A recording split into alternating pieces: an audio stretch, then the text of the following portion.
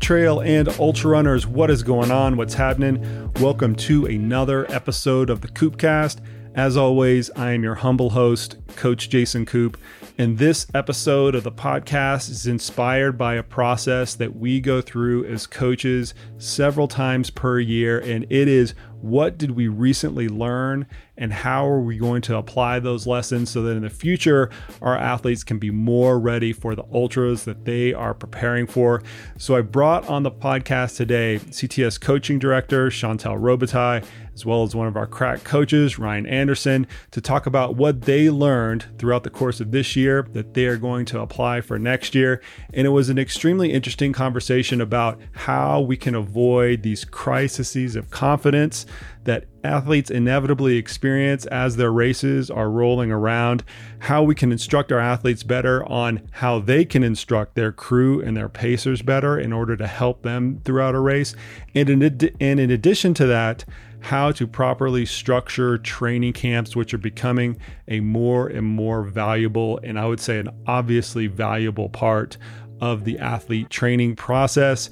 I don't need to tell you guys that ultramarathons are arduous, and we are all trying to squirrel away a little bit of time to train for them, and these training camps are just a great way to do that.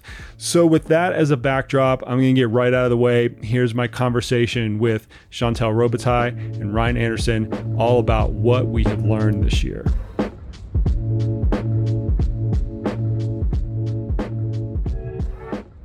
I always find these funny because, like, when I look back on it, because we go through this as a coaching staff in some form or fashion, both formally and informally every year, there are things that you should have already known, but they get reemphasized for whatever reason. And I think the lessons shouldn't be taken for granted. I always think that we should, like, actually pay more attention to them and then come back to them before they actually unfold in the next year. So anybody listening to this podcast should actually listen to this in like March or April or May, because that's when these errors start to, this is actually when these errors start to unfold. So if we've each got like one learning lesson from the year that we're going to emphasize and apply to next year, and probably around that March, April, May type of time frame.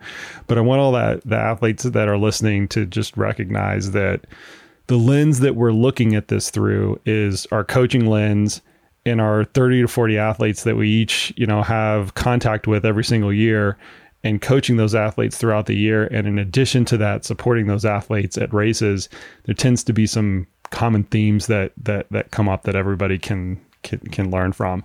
So Chantel, you volunteered to go first. So why don't you kick it off? All right. Showing confidence, because my trend is a crisis of confidence. And what I have found throughout the race season this year is, and maybe this is a holdover from COVID, where people had a lot of new anxiety in their lives about a lot of things, and a lot of things they couldn't control. And they just get to a point where everything is really going well with their training and going according to plan. But they start to have sudden, like, real anxiety about something really small, like sudden anxiety about missing a single run. And then they're just carrying that throughout the week, where they're like, maybe they miss a 1 hour run on Tuesday. And then I see I've prescribed a 3 hour run on Saturday, and they're out for 5 hours because they missed a 1 hour run earlier in the week. So they're not only adding the hour back, they're adding in something on top of it to make up for it. Yeah. Not to mention the stress that they've been carrying, because all week I see in the Training Peaks comments, I'm still really upset that I had to miss that run on Tuesday. And if you look at the reason why they missed the run on Tuesday, and it's because their kid had a soccer practice.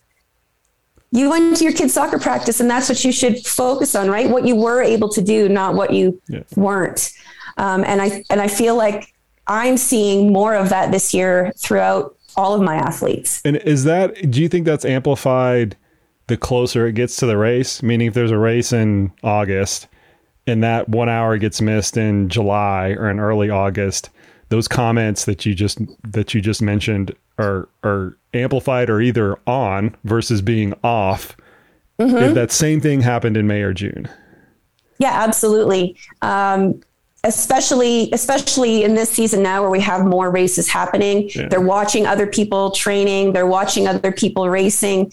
And I feel like there's that FOMO thing, or they're looking at someone's Strava and they're freaking out because they're like, well, I should have had X number of miles last week, even though I never prescribed mileage. I should have run X number of miles last week, but I didn't. And they're really spending a lot of time worrying about what they feel they should be doing, should have done, rather than what they did do, what they are doing, and what's ahead. Well, that all comes down to people want what they don't have. If they don't have vertical, they want vertical. If they don't have heat, they want heat. If they don't have cold, they want cold. If they don't have a massage therapist that they trust, they want a massage therapist that they trust. And I've seen some of that get echoed throughout my coaching career, not just more recently. And the quintessential crisis of confidence that I have always kind of thrown up a big red flag with is starting to do something completely new from a workout perspective in the 4 weeks before a race. So a workout that you've never done, an intensity that you've never done.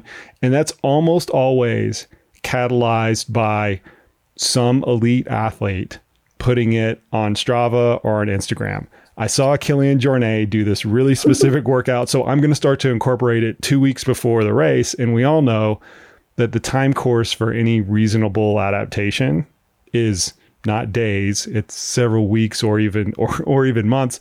And so the proposition of that, the proposition where that workout will actually make an impact is actually kind of hilarious, because you just simply don't have enough time for the adaptations to sink in. It literally is a psychological thing of craving something that you saw somebody do or something that you don't have. Mm-hmm. Or another one is maybe looking at an athlete, and again, it's probably an elite athlete, right? Looking at an athlete that's had success in a particular race over multiple years. And suddenly that athlete decides to go become a data analyst and look at several years of an elite athlete's training and seeing like, oh, this is how they typically build. Why am I not doing that? Or why am I only running X number of hours a week? And again, they're looking outside rather than inside, looking at where they're at, what their capabilities are. And probably you don't have 35 hours a week to train. So why are you even worrying about that? But the ads, and what I mean by that is an athlete misses something and either adds it back or adds 2 or 3x of that back. I've always the combative coaching strategy that I've always used for that. And that comes up not just close to the race, right? As you're mentioning, it's a crisis of confidence. Mm-hmm. That comes up kind of throughout the entirety of the training process, where, just stuff happens and you have to make this decision of, does the missed time actually make a difference? And do you actually need to make it up? The combative coaching strategy that I deploy for that is just to look at the percentage of the whole. Mm-hmm. And if the percentage of the whole is material, then yeah, you should shuffle some things around and try to like get that volume back, or, do something different or whatever, because you have long time frames to work with.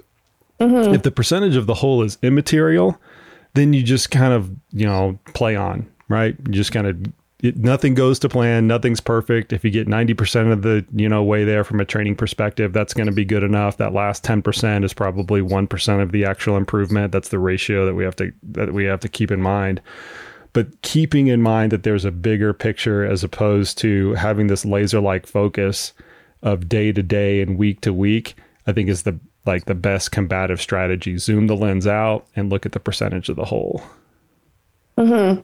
And I think also just helping, I think with athletes getting sick as well, right? With COVID, They get COVID and they don't know, at the beginning, they're really panicked because they don't know, maybe there's a million things, like this is real anxiety, right? They've got someone who's immunocompromised in the house or within the family. They don't know how it's going to affect others around them. And then how is it going to affect them? How much time do they have to take off of training? How are they going to recover? And that's a real concern. And for some, even if they know, okay, I'm legitimately sick. I legitimately am not breathing well. I understand I can't go do a tempo workout, but I should be doing a tempo workout because it was on my long range plan, and trying to help them understand that training and racing is just like life. Stuff happens and we have to be adaptable, and try to help them understand that in 100-mile race, you're going to have that perfect plan, which is only as good as the day it's written. Yeah. Because you can't control all of the things. And I think zooming out, look at the stuff that you have done, look at how much time we have. And here's what we can do to still, the focus now is getting you to back to running safely and healthily. And that's what has to matter for now. Well, and once again, what helps with that is just what you mentioned, the long range plan, and specifically rack and stacking the order of priority of what's happening throughout that long range plan. It's one thing just to say, hey, the best laid plans and it's going to go awry or whatever. But if hey, this phase is more important than that phase, and that phase is more important than the first phase, then when you come up with those bumps in the road, getting COVID or travel or getting injured or sick or whatever happens, you don't plan for those things to happen, because we all plan for things to happen perfectly. You know what to push and what to shove and what to anchor. And I think that's extremely important that's an extremely important process to do when you're initially starting to map things out. So next year, when everybody starts going through their planning processes, they're going to have their series of events, and, all of our good coaches are going to start to lay out their annual training plans or their long range training plans. One of the key features of that probably isn't emphasized enough, if I'm really thinking about it, is simply the order of priority in terms of, we really want to make sure that this happens. If I can compromise a little bit here, that's okay. And this is, maybe this doesn't matter quite as much as the first two things. I think that context helps all of those changes actually occur, because we all want to do everything. And if you don't have enough time as you thought you were going to have at the beginning, for whatever reason, you're going to have to compromise somewhere. Yeah. And I think that's what's hard. A lot of our athletes are not professional athletes. They're athletes who are professionals. They're juggling families and jobs and everything else. And so, sometimes something has to give for a little bit of time. So, there will be times where you are going to have to compromise, shift things around. And I think for me as a coach, thinking about when I do, the year in review with athletes and looking at how, what did our long range plan look like? How did the training go? What were successes for the athlete? What were challenges? And to use that information going forward. I think one thing I would like to do as a coach is to look for some of those non-confidence cues a little bit earlier and try to nip those in the bud. Maybe there are areas that maybe there are things I could explain better. Like you just mentioned, looking at the long range plan, this is our roadmap. We may take some shortcuts. We may take some detours, but these are the key points of interest along the route. Well, in addition to that, normalizing it, because if it's a common theme, all three of us on this call right now, we all have athletes that have had a little bit of this crisis of confidence.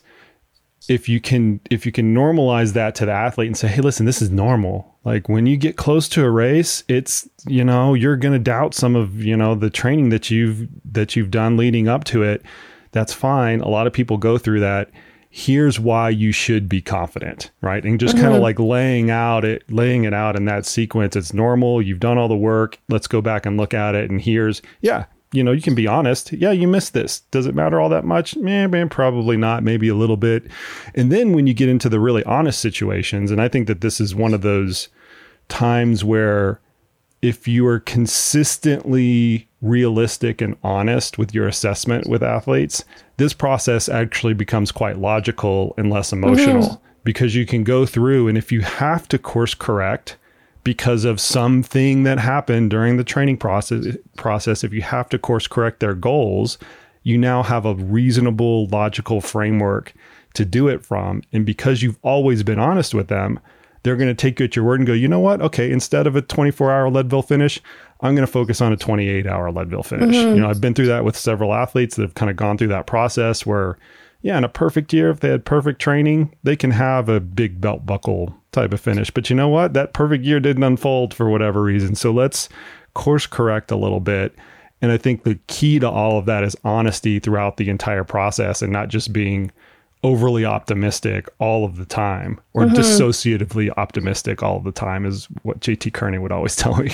Yeah, that's a good way to frame it. And I think it's a good thing for athletes to look at. You know, they are really emotionally connected to their running or to a particular race. But if their training suddenly starts to take up a lot of anxious feelings in their life, and it starts to become, you know, something veering towards negative, and it might even be impacting them negatively within their family life. One of my athletes was telling me this week in a call that he hasn't been sleeping well, and his older son at the breakfast table said, like, "Dad, why aren't you sleeping?"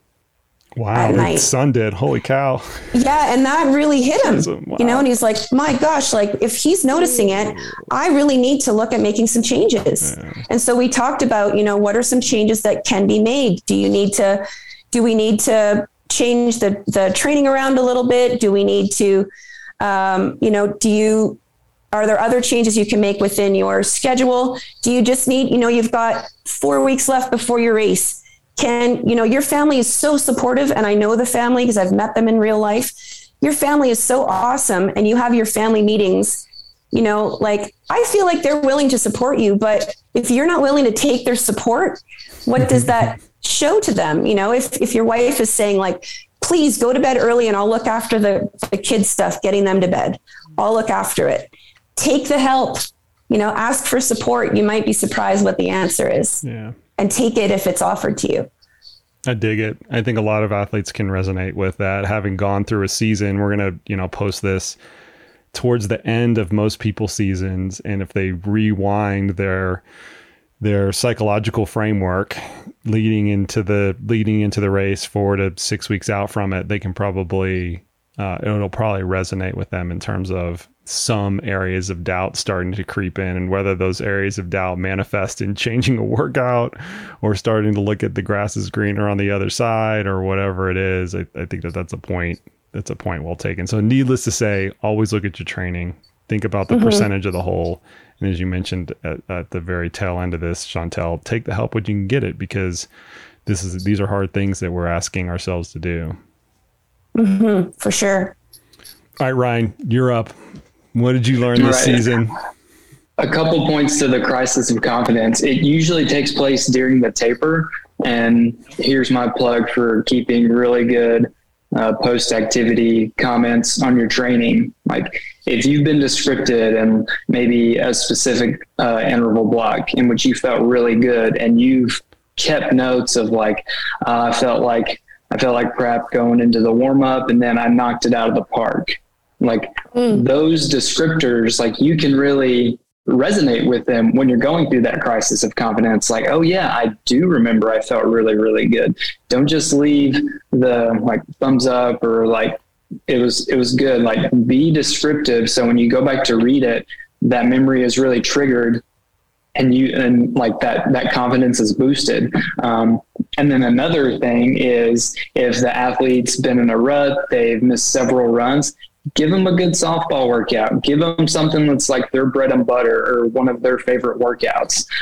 It may not be very specific to their event, and you have to stay within reason with that concept, but give them something that you know will give them their confidence back. Or if they haven't went and ran with their best friend in a while, like, hey, go meet up with so-and-so and go run for 3 hours. And then they talk the whole time, they catch up. They weren't even thinking about the 3 hours when they ran, and they got out of their own head.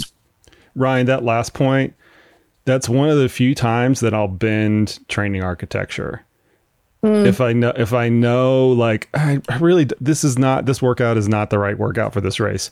But if for whatever reason it's a bread and butter workout, as that's the vocabulary you're using, or it's just something more in their sweet spot or something that they're familiar with, getting the ball rolling back on confidence at the expense of like the perfect training architecture, that's usually a good compromise to start the process.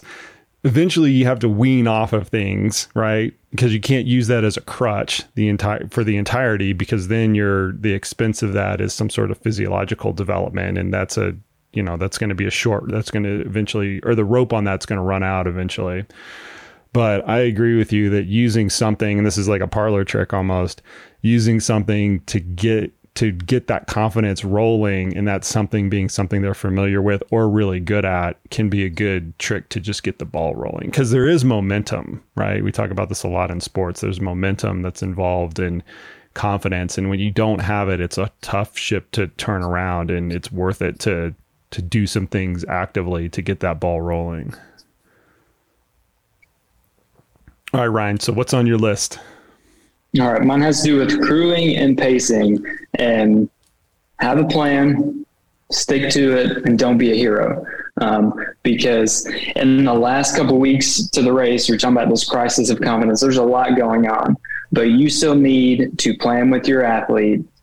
Here's who's coming to help you, your wife, your husband, whoever. And your job as the coach, reach out, and you need to plan with them. Don't leave it up like, oh yeah, we're all going to get together the night before and throw something together. That can work, but it also cannot work, because it's kind of hard for everybody to get on the same page when they've had their expectations coming in the day before, and then you're trying to gauge what they're thinking. You're like, actually, no, we're not going to do this. It can be hard for them to switch. So I think having the plan, it starts with like designating the crew chief, of like who is in charge.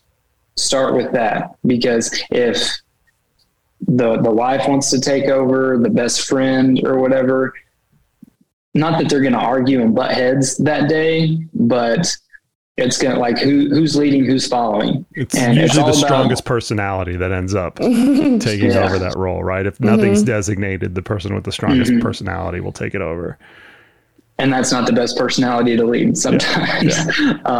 So like knowing who your crew chief is and having the plan going in, like talking, you should know what your runner needs on race day, and then having that laid out with your crew of like, okay, I know they need tough love. I know somebody needs to be on the timer to get them out of the aid station because they take too long. Knowing all these things about your runner, so you're not a liability to your runner. And then I would say like, don't try to be a hero, because everybody's so excited on race day. The runner has put in weeks and months. They've mainly finally got into Western States, whatever, first 100-miler. You want to do everything you can to help them, and you're so excited.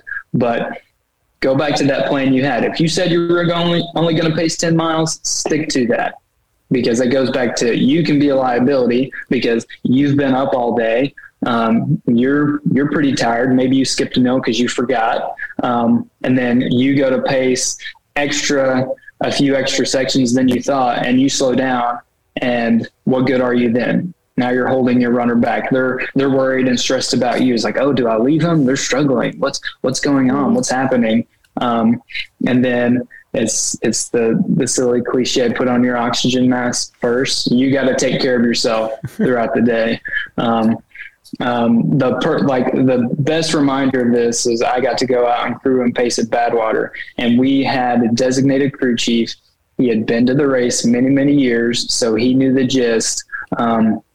He had a strong personality, which was very good and worked out well. And he knew what to do. There was 3 of us that were on crew duties, and it's like, hey, you're going to work in 4-hour shifts. Whoever is in this seat of the van, you don't get out of the car. It is your job to rest, and having very defined jobs in that way. So it's like, well, if I'm going to help at 2 a.m. in the morning, take care of this runner, I do have to sleep now. And everybody's taking their turn. And after about 12 hours through the night, there was no pushback from the crew. It was like, oh yeah, it is pretty nice to rest through the night before your shift.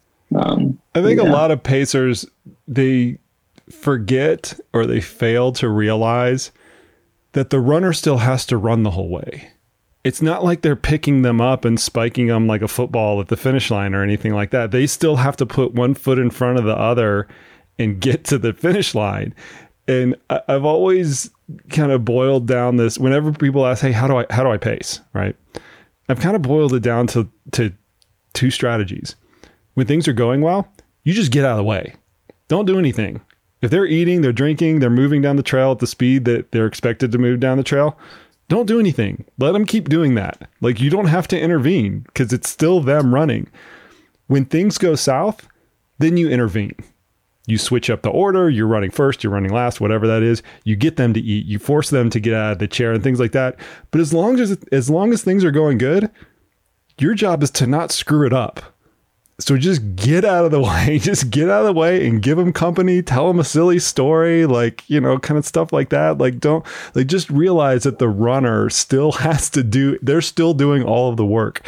Don't overemphasize. Yeah, it's nice to have a pacer out there and things like that, but don't overemphasize the impact that you can have, particularly if things are going good. You make your money when things start to go south. When things start to go south, then you can start to, okay, what am I going to do? I'm going to give them a caffeine pill. I'm going to get them out of the chair. I'm going to tell them to quit bitching about their feet. Like, whatever intervention you need to throw in at the time, you should throw it in when things go south, not if things are going well. I had one runner coin this phrase perfectly earlier in the year. It's like, be the brain. As the pacer, be the brain when you need to. Like, okay, runner, you're following my feet. I'm reminding you when to eat. You just follow. Or if things are going well, then you be smart and stay out of the way, like you said. But KISS, keep it simple, stupid. Yeah. Be the brain, keep them on course, words of encouragement, tough love, whatever they need, crack the whip. But they, like, by the time you pick up your runner, it's 12, 14, 16 hours in. Obviously they're physically tired, but mentally they're very tired too. They need to be reminded to eat.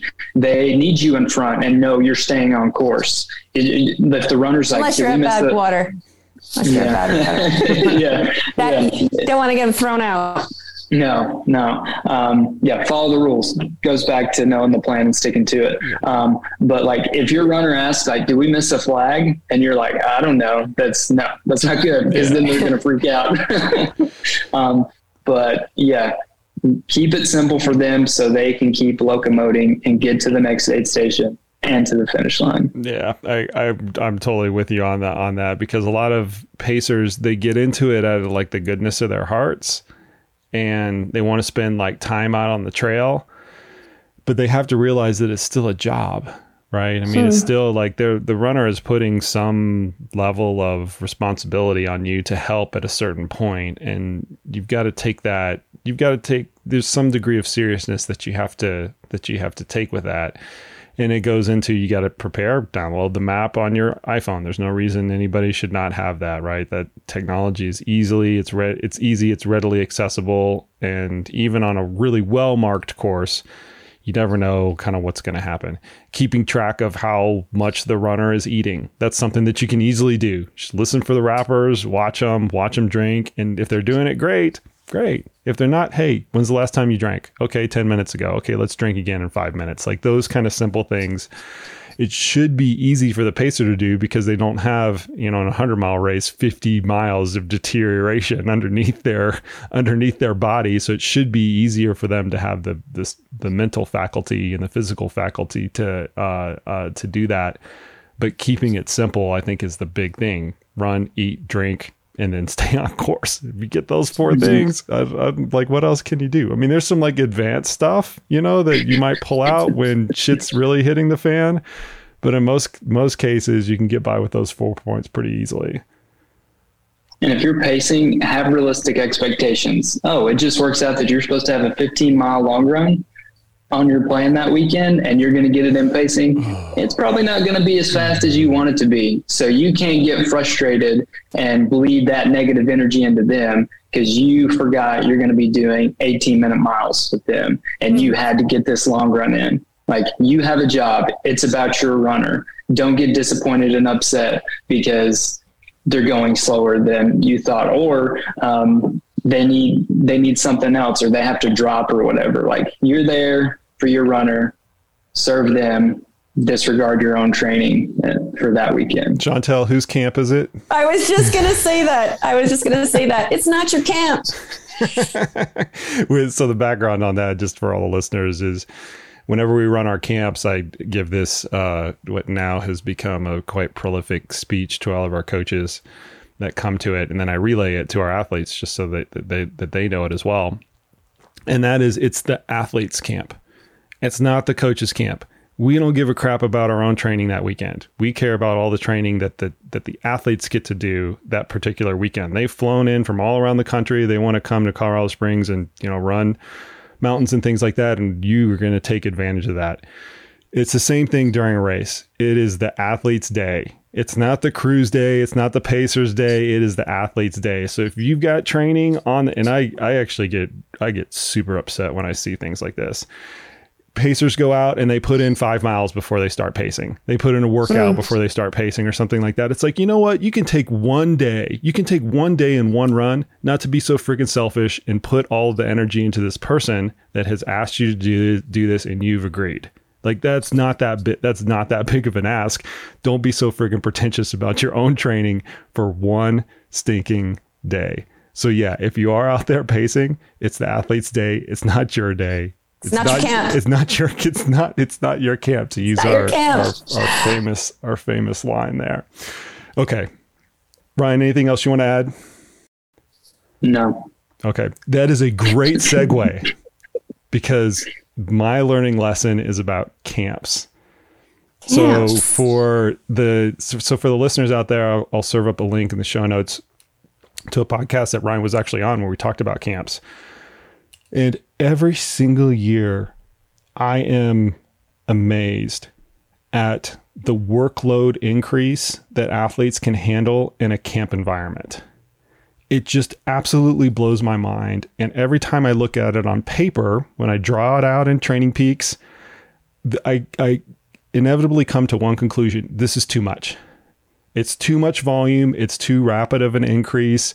They're going to altitude. There's this other complicating factor, kind of whatever. And every single year they're able to handle it. And the side point, I'm going to talk about the side point first. The side point to that is that the duties is otherwise specified. The stress is otherwise specified that is not there during the camp. I'm the husband or wife. I'm the breadwinner. I'm the soccer coach. All those other things. Those things are quite material in the whole stress goulash that is going on in a normal situation. But the second thing I take from that is that the athletes can handle things that you normally would not throw at them if you can remove that stress. I was just at a camp with an athlete this week that is training for Tour de Géant. And by the time this podcast comes out, we'll see if this camp actually had a material impact. But the athlete lives at sea level, has no access to anything above maybe a couple 100 feet to him. So it does not have mountains at all. Mm-hmm. So we brought him out here into the Sawwich Range in the Leadville, Buena Vista area and just did 14ers ad nauseum, 10 to 12 hours a day of going up and down 14ers. So from 10,000 feet to 14,000 feet and then back down to 10,000 feet and then back up to 14,000 feet, just on and on and on for 12 hours a day for 3 days straight. And he handled it magnificently. So not only was there an increase in volume, it's running an hour and a half or 2 hours a day. This normal person. Not only is there a 4 to 5-fold increase in the normal volume, you have the altitude and you have the elevation gain and elevation loss. So you have all the musculoskeletal stress that comes along with descending that. And was he tired at the end of it? Yeah, sure. Did he have a hard time sleeping every night? Yeah, sure. I mean, that's just part of the discomfort of going through a big training block. But at the end of the day, he wasn't injured. He handled it just fine. And hopefully that'll reap a lot of adaptation that he can kind of use towards Tour de Géant, because he doesn't have he doesn't have that type of mountainous terrain available. So we just had to get it all in on one shot.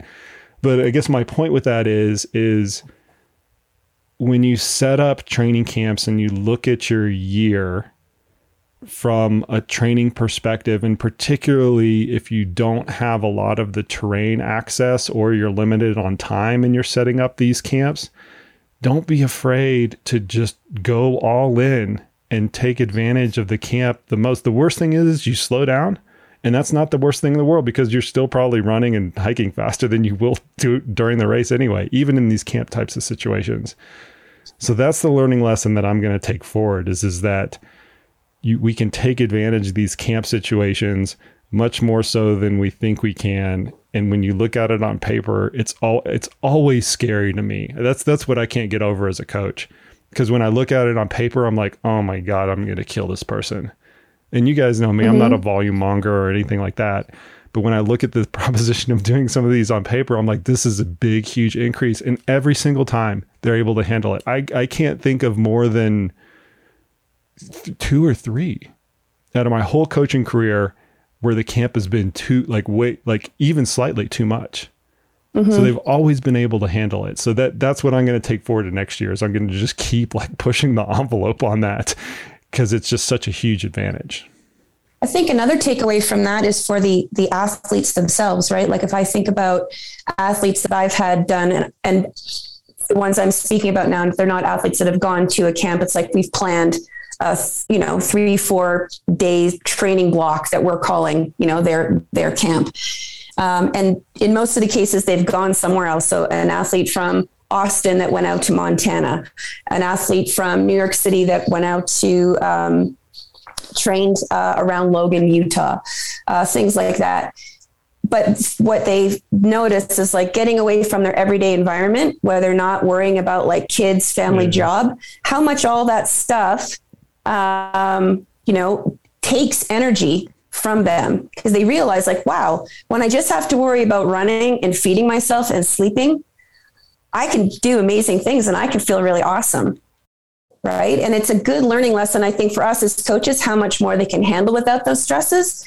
But I think for the athletes themselves to realize why it's hard to do this in their regular life, because they've got so much other stuff that takes time and energy. What's funny that I just realized is that, particularly with our Colorado Springs camp, I know people who have come to it with the intention of working every day. So like, I'm connected everywhere. I can work remotely, especially now, right? We can like work remotely and things like that.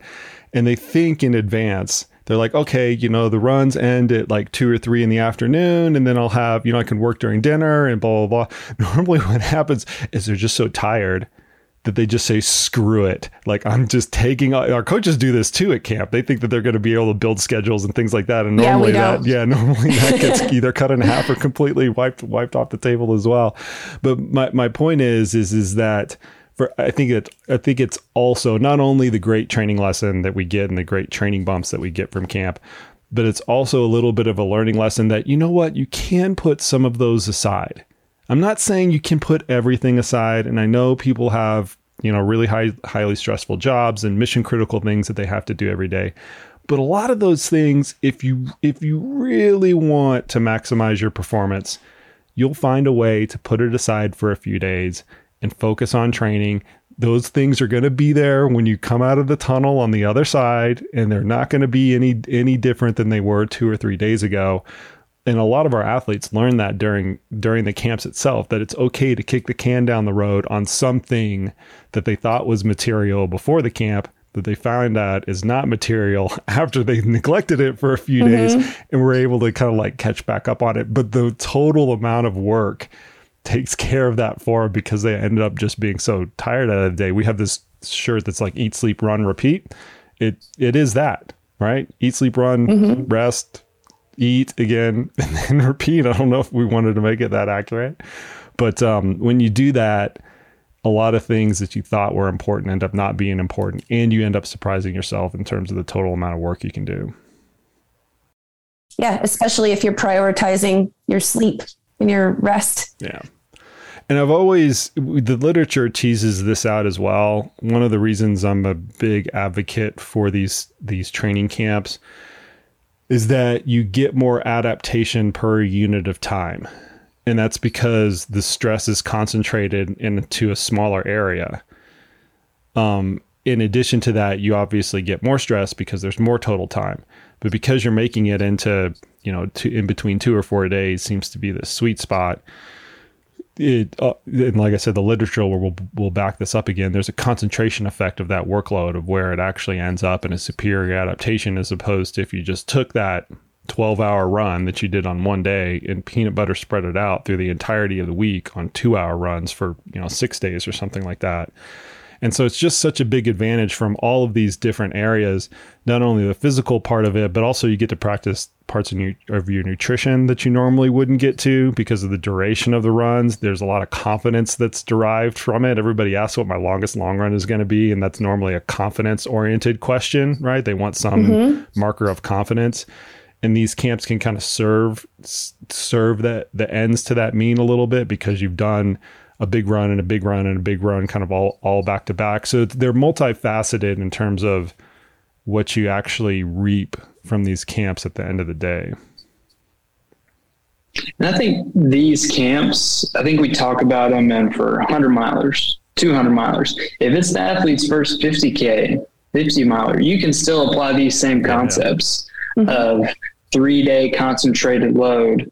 Okay, yeah, it's not the same amount of volume that a 100-mile camp would be, but if it's your first 50K, that's going to be a lot more training that you can concentrate in those 3 days and like really focusing on your training, just because it's not that magical triple digit number of 100, 200 miles or whatever. You can still plan your own big training camp for a 50 miler that's your first 50 miler. When you really care about and you want a PR, you can still take that same concept and apply it to your training. Yeah, that's a really good point, Ryan, is a lot of people will kind of pigeonhole these things into just the really high volume stuff because of the time proposition.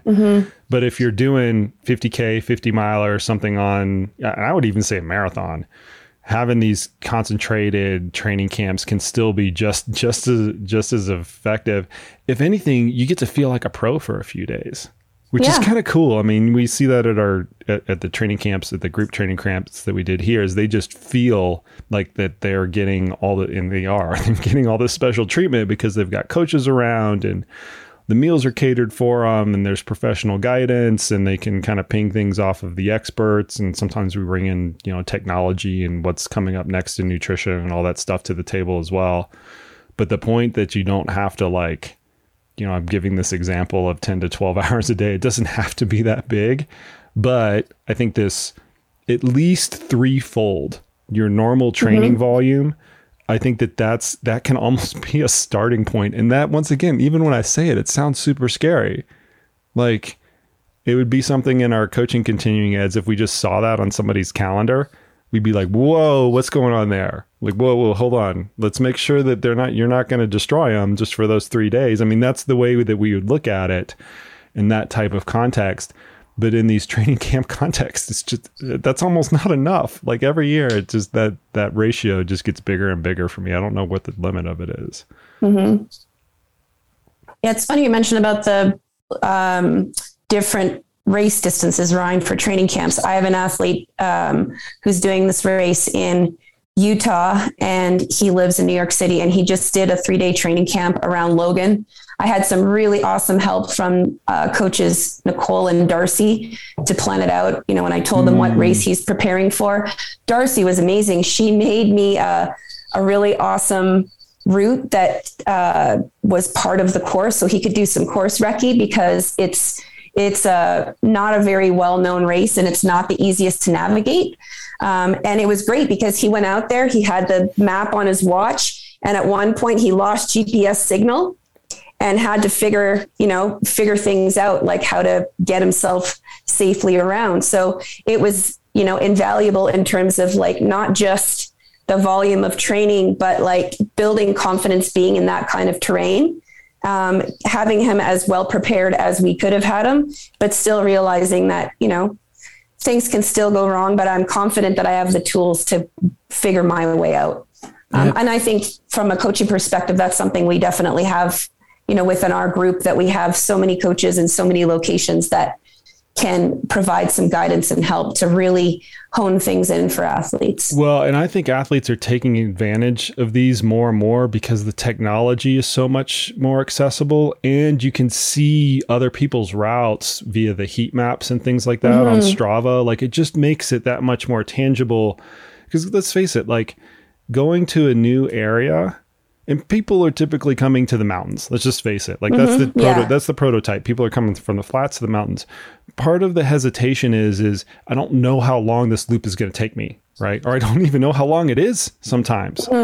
And the accessibility of being able to look at a route through the lens of somebody else's training, or having somebody else who has done it that like you were just mentioning with one of our coaches, being able to plan that out, put it on your phone. You never have cell phone service, but you've always had that track. You know that, so-and-so did it in 6 hours, 2 years ago, and you ran with that person. So you kind of know how fit they are. Like that whole sphere of knowledge and technology can facilitate people doing these on their own to a much greater degree than it was 5 or 7 years ago, when it was actually kind of hard to like figure that for a lot of reasonable people, including myself. It was actually hard to kind of like figure that out in terms of how big is this day actually going to be, because it's in a new environment. Yeah, it was awesome. Like, thanks to their help and the information we had, and knowing this athlete of how he's likely going to move in this terrain. And I had, time goals for each day. The routes that we chose, he was like bang on for each of them. Wow. That's awesome. That's usually awesome. Kind of the hardest part when you're going into a new environment, is trying to like figure out, this route is going to take me that long. Like, even in a race, we talk about this in our coaching group, when we're trying to plan splits for races, which you have a lot of data, it's still super hard. It's still hard. Yeah, it's still really hard. So you can imagine, like, when you scale that data down to, whatever you're scaling it down to, figuring it. But see, once again, I just kind of come back to, if I'm plus or minus 10% or 20%, they can still handle it. Like, I don't like really view that as a positive or a negative. It just kind of is what it is. The volume just takes care of itself when they get out there. I hope a lot of people are planning training camps after they listen to this. This is probably like the 5th podcast I've done this year on training camps. They really should be. I mean, especially if we come back to, building confidence and things like that. If an athlete does something like this, if after the fact they start having doubts, I find it's a really nice kind of thing I can come back to. Yeah. Yes, but let's come back to what you just did 3 weeks ago and how well that went, despite the fact that you live in Austin or New York or wherever it is. And they're like, okay, right. Because they just seem to forget it, and then they're concerned about missing one workout. I've brought that up both in those exact situations where, Chantel, you kind of led off with this like crisis of confidence piece. Talking about my combative strategy is to look at the totality of training. Normally a piece of training that I emphasize is some big training block or training camp. Like, you remember when you did this? Okay, that's like 30 hours of work, and you're worried about this 1 hour of work. It's like, come on, let's like think about this rationally.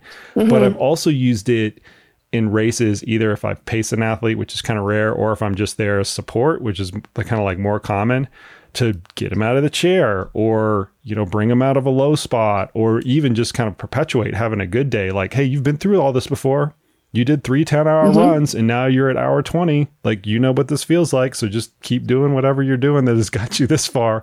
Like, those types of things, you're absolutely correct, especially if the athlete can remember it, can serve as big confidence points leading up to and actually during the race. And the during the race one can actually be fueled if they've done their camp on the race course, which is tricky. True. I know it's like a totally not idealistic situation, but still, I mean, it's super powerful if you can do it. Or if they've tried to kind of replicate the type of terrain or the type of, or even if it's like, I think of one of my athletes who's doing a race in Oregon. He was going to do a training camp in Montana because he's got family there and a place to have as an HQ. We couldn't find anything similar. It was going to be harder. Well, great. You've done something even harder than what you're going to have to do for your race. Yeah, exactly. So you're going to be fine. Yeah. You have a 2,000 foot descent in the race, and now you've done a 3,000 foot descent in training. Piece of cake. Yeah, it's going to be easy. Easier. Yeah, perfect.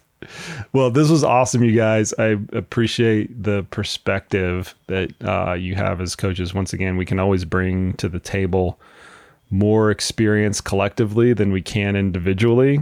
And I hope the listeners really take to heart for next year, 2023, when this podcast comes out, as they start to plan some of these lessons that we've kind of learned throughout the year. And I hope that our coaches actually listen to this as well, because I'll come back to it and be like, oh yeah, I remember when we talked about that. Here's how I'm going to plan so that that's not as big of an issue next year. Mm-hmm. All right. Thanks, you guys. Appreciate it. Awesome. Thanks all. See you. Thank you. All right, folks, there you have it. There you go. Much thanks to Chantel and Ryan for coming on the podcast today and enlightening us with the things that they have learned this year and what they are going to change in order so that their athletes can be more prepared for future years. I also hope that everybody in the audience can appreciate the fact that this is a little bit of a window into our coaching, education, and mentorship process. And it is a big part of what makes our coaches help our athletes to be more successful. They are able to get far more experience in education than the years of coaching that they have underneath their belts and the number of athletes that they work with, because they have this collective group of coaches around them that can help make them better coaches each and every single day. And that in turn, and most importantly, helps our athletes out the most. Appreciate the heck out of each and every one of the listeners. If part of this podcast resonates with you, or you think it would resonate with your training partners, go ahead, share this podcast with your friends, your family, your running compadres. I would appreciate it very much. It is part of what keeps this podcast sponsorship and ad free, and is one of the promises that I made to the audience from the onset of this podcast is I'm always going to give it to you straight. And the way that I can do that is to not take any sponsorship or advertising dollars. And the way that I am able to do that is just simply because you guys continue to share this amongst your group of friends and family and training partners. So thank you guys for doing that. That is it for today, folks. And as always, we will see you out on the trails.